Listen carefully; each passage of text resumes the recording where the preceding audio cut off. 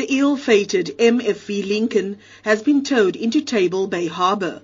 After 17 days at sea, the vessel is believed to have taken in water during rough seas on its way back to Cape Town.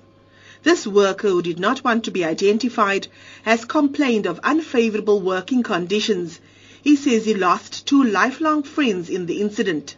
They don't care about it. Even if the water gets on the boat, they're not going to say, "Are you okay?" They're going to say, "Hey, the fish, save the fish." That's all they care about. Agriculture, Forestry and Fisheries Minister Senzeni Zokwana says a full investigation has been launched by the South African Maritime Safety Authority. As a department, we're concerned about the fact that there was a loss of life in the incident. We believe that from this we can draw lessons as to how best we'll be prepared as a company, as all other companies. We should not see this only as an issue of Viking fishing. We must see it as a possibility in all other fishing vessels on sea. As what lessons do we draw from this, and we're more prepared in the future. Group Financial Director at the Viking Fishing Company, Rory Williams, says the bodies of the 9 men who died have been identified. The bodies aren't in Cape Town, so it was just a process as well of getting to be able to go and identify the recovered bodies.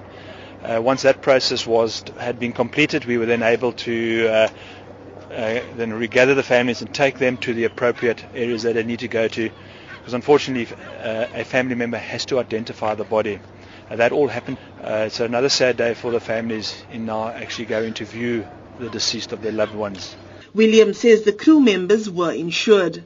All crew members, all staff are covered in a number of ways. So all members are members of COIDA, firstly, and secondly, all qualify for group underlying accidental cover and life cover.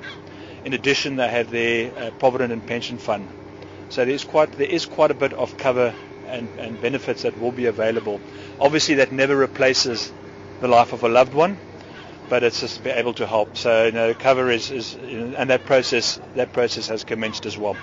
The company says it is planning a mass memorial service for the deceased. I'm Berenice Moss in Cape Town.